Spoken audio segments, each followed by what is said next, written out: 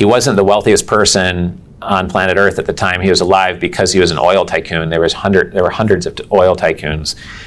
He was wealthiest because he iterated on it and vertically integrated and said, okay, what is the bottleneck in my business? For you, it could be deal flow, it could be research, it could be access to capital or new investor leads.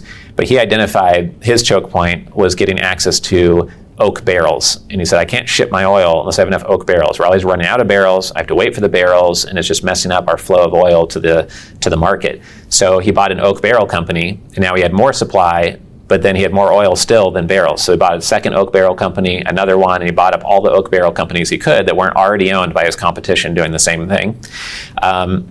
He then found that his bottleneck in the oak barrel business, even though he owned almost all of them, is that he was running out of the wood to actually make the oak barrels. So then he started buying oak groves and planting oak groves, and he bought up all of the oak groves in the United States and in Europe partially.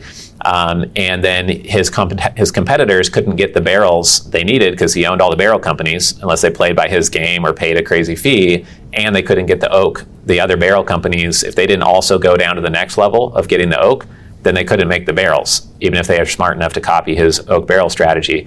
He then figured out he could dry the oak wood to make lighter barrels, and it lowered his cost of freight. And when you're shipping millions of barrels of oil, that adds up over time.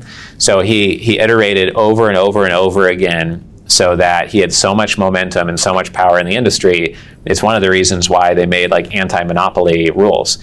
So far, even Amazon hasn't gotten sued for anti-monopoly. So what's the chances that one of us is going to get in trouble for trying the strategy? Probably pretty low, but put the disclaimer at the front. So shouldn't go out and do anything related to price fixing. People get in trouble for more often, or if you're publicly traded or dealing with hedge fund publicly traded securities, there's tons of laws around how you negotiate and access investments there, of course. But after lunch, we're going to go through a whole bunch of examples of strategic choke points that you could acquire or that you could get involved with or secure. And as long as you don't give up that choke point, you now have more momentum in your business. You'll raise capital faster, get better access to deal flow, remove what was your highest cost and make it a profit center now, or whatever is causing friction, and make it an area that goes really well for you while all your competitors are complaining about it still. This is one of my favorite topics. It's completely changed my business. I'm going to show you iterations of this and show 7 different choke points that we've acquired and how that completely changed our business, and an example of one that we just acquired recently. And this is an idea that's worth over $1 million, I believe. And we had one storage guy came in, he said, wow, you're charging so little for your membership. I've made, $500,000 off of being a member in 1 year. Why do you charge so little? And we're saying, well, we are raising our pricing each year, but we also are valuable to our investors by having excellent access to deal flow. So we'll keep on raising our pricing. If you leave, the pricing will be higher when you come back. And because we want to raise the quality of that deal flow in the room too. But the acquisition of choke points is what's changed our business almost more than anything else, because it's using the influence and persuasion strategies I said that were so critical, and you can acquire choke points that instantly give you more credibility. Almost anyone who runs a dental practice or a dental service company, I can get a meeting with by saying, I run the #1 largest social media network in dentistry with 375,000 members.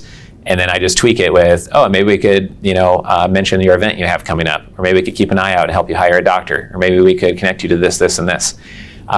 So that's just one example of it. So we'll leave that for after lunch, and we'll make sure we get through everything by 3:30 p.m. today. Then there'll be 30 minutes of networking.